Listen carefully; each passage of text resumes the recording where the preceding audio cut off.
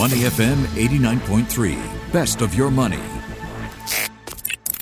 Market View on Money FM 89.3.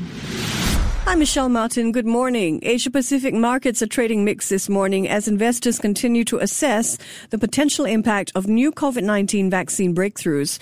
Tokyo is trading down 0.2%. Seoul and Sydney are in the green, but not by much. This follows a rotation back into tech stocks in the US overnight.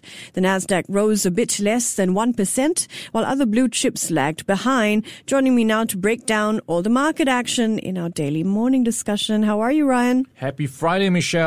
This is Ryan's happiest day of the week. It's everyone's happy day. Indeed, mine too. Market action seems to be so dominated by that narrative of hope versus fear. Hope that COVID-19 vaccines will be ready soon. Fear that rising COVID-19 numbers will shut economies down during a long winter. And fear as well that government stimulus may not be at hand or that it will not be enough. So let's look at some of the news on both of these fronts this morning.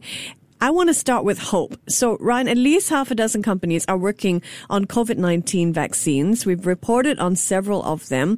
And now one company, a clear winner, it looks like at this stage. It says its vaccine could be rolled out in the US and Europe as early as December. Who is it? Yeah, let's give you some hope, and that is Pfizer and BioNTech. So, of course, they have been in the news recently for upgrading their efficiency rate of their vaccine candidate, and this, of course, latest at 95% with no serious side effects. So they are in talks with the US FDA to grant emergency use by the middle of next month. And in Europe, the European Union could also give conditional approval in the second half of December. So, wow, you could see this being sped up earlier than many people were thinking of. Yeah, just amazing. I guess a big question will be, which countries will get it first, which countries will be left behind, perhaps, because of the costs, about US $20 per dose. And then there is that backup dose booster shot that needs to happen as well. But for now, that sounds like good news, December. Prime Minister Lee Hsien Loong is warning, though, it will take longer for a vaccine to be distributed here in Singapore. He was speaking at a virtual APEC CEO dialogue, and PM Lee said it will take several years, probably be 2022. Before a vaccine can be rolled out to a significant part of Singapore's population. All right, I want to stick with vaccine development. In the past week, we talked about BioNTech, Pfizer, Moderna, and now we have results from a joint initiative by the University of Oxford and AstraZeneca. So what's the latest here? Yeah, we might be set for more good news on the vaccine front, and this is from the trials from the University of Oxford and AstraZeneca. So they are saying the late-stage trials of their vaccine candidate is looking positive, and this could come through by Christmas. So you might get another dose of good news by then, and this really will build on the vaccine progress that, like you mentioned, has been made by the likes of Pfizer, BioNTech, Moderna, and maybe hopefully soon the Oxford and AstraZeneca tie-up. So this could mean more countries could get the distribution and supply that will be quite urgently needed, because now we are entering winter and this will be colder and more people will be vulnerable. So that will be a rough time for some countries to get through. And already you are hearing about some spike in case numbers in some parts of the US, and even closer to home, Hong Kong is talking about a fourth wave. Oh, gosh. We don't know yet the percentage for the effectiveness of that vaccine by Oxford AstraZeneca, because they still need to do third stage trials. Okay, at the top of the program, we talked about hope versus fear. And one of the fears is that the U.S. government will not pass a new fiscal stimulus package. On top of that, an action by U.S. Treasury Secretary Steve Mnuchin may make it harder for a Biden administration to disburse assistance. So, Ryan, what is Mnuchin doing? Yeah, it was a tale of two halves last night. So Wall Street actually was lifted by the news of stimulus talks restarting, and that was because you've got one of the top Senate Democrats saying no, the talks will resume. Then after market closed, you had some bad news in the form of Steven Mnuchin. He is the U.S. Treasury Secretary. He is asking for money back from the central bank. So essentially, he is pulling the plug on some of the Fed's pandemic lending programs. And he's asking the central bank to return money that was earmarked in March for pandemic emergency relief spending or lending to businesses, non-profits, local governments. So that money was set aside to be distributed if they need it. And it turns out this was a bit of a last resort lending. They actually didn't use it, so it's unused. And he's asking for this sum back. And we are talking about sums to the tune of over $400 billion that he's trying to reappropriate elsewhere. And there's also $26 billion in unused Treasury direct loan funds. So all that maybe could be something he's trying to repurpose elsewhere. And he's saying, you don't need it. You haven't used it.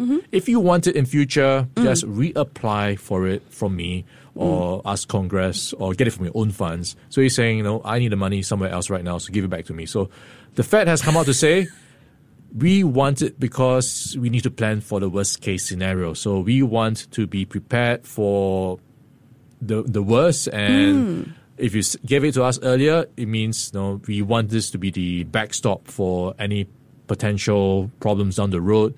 If we try to reapply for it next time, you never know what will happen. It might be too late. These things take time to get approved, like we've seen with the fiscal stimulus package. So you want a full emergency suite to be ready should an emergency actually happen. That sounds like it makes a lot of sense. Now, one hopeful note to share on the topic of U.S. stimulus. Republicans and Democrats in the U.S. Senate have agreed to restart negotiations. In addition to stimulus, they need a spending bill to avoid a government shutdown on December 11th. In corporate news, General Motors has announced a major breakthrough in car batteries. It could lead to electric vehicles becoming the primary mode of transportation earlier than anyone had expected. So, just how good are these batteries? I hope they can make it for handphones as well, because everyone's making bigger handphones, but the battery is pretty much the same. So for cars, General Motors is promising a breakthrough, and they are working on a battery that will last longer and will be cheaper. So that is pretty much the message trying to send out. And this is something that's in the progress in terms of what's called its Ultium battery architecture due to engineering advances. So just to put things on the numbers perspective, the current battery they have right now will give you 400 miles of range. And they expect this to be boosted up to 450 miles. And they are already working on a second generation version of this battery that will be twice the energy density, so pretty much holding twice the charge at half the cost. So that is quite promising. And on the product front, it is promising to roll out 30 battery-powered models by 2025. And this is a bit of an upgrade. Previously, they were saying 20 models by 2023. So they are rolling out more, and not just in China, which they were kind of focused on, but pretty much worldwide and at a lower cost, under $30,000. So that really puts the electric vehicle product in the mainstream market. GM's announcement, presumably good news for companies like Tesla. So how did Tesla shares do overnight? Yeah, so it is, I guess, a bit of a confluence of different news, right? So just looking at the GM share price first, it's up by 0.2%. Tesla's share price was up 2.6%. So perhaps riding on the battery news, but I think what's also lifting Tesla is the inclusion of the stock into the S&P 500 index. This was announced on Monday, and since then it has been rallying.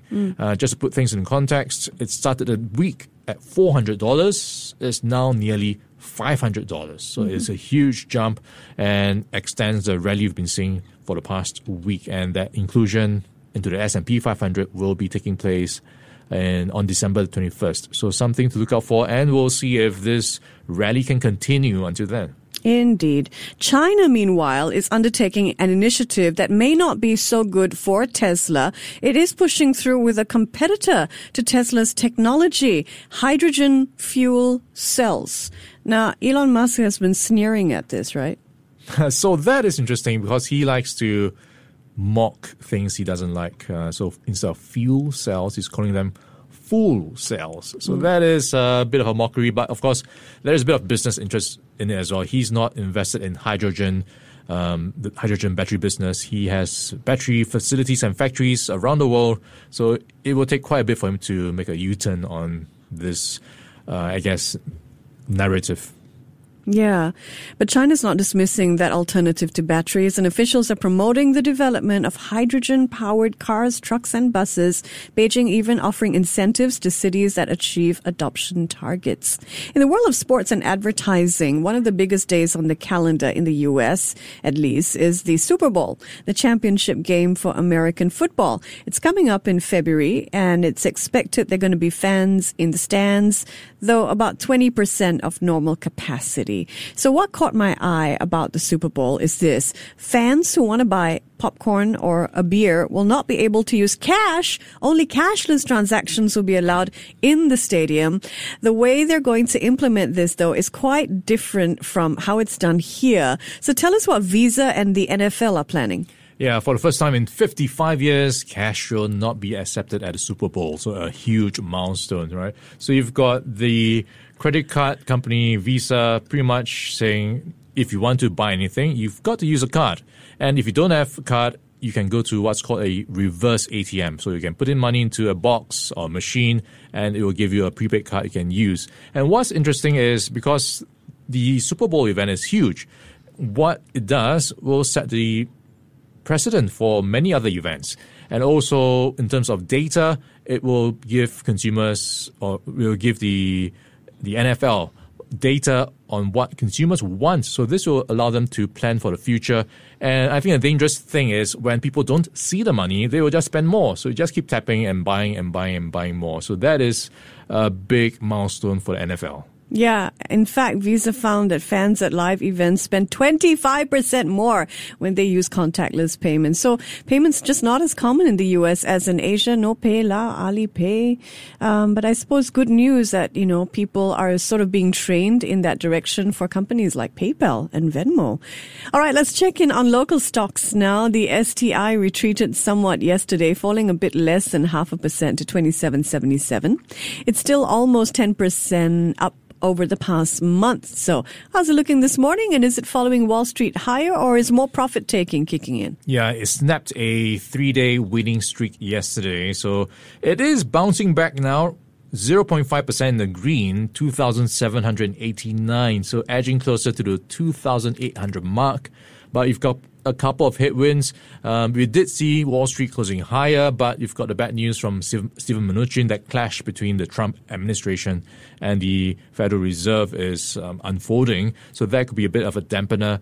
And just looking at some of the top movers right now, you've got DBS in the green by 0.7%, alongside the other banks, OCBC up by 0.7 as well, and UOB up by 1%. So those are some of the notable movers right now. It looks like only 3 STI constituents are in the red for the moment.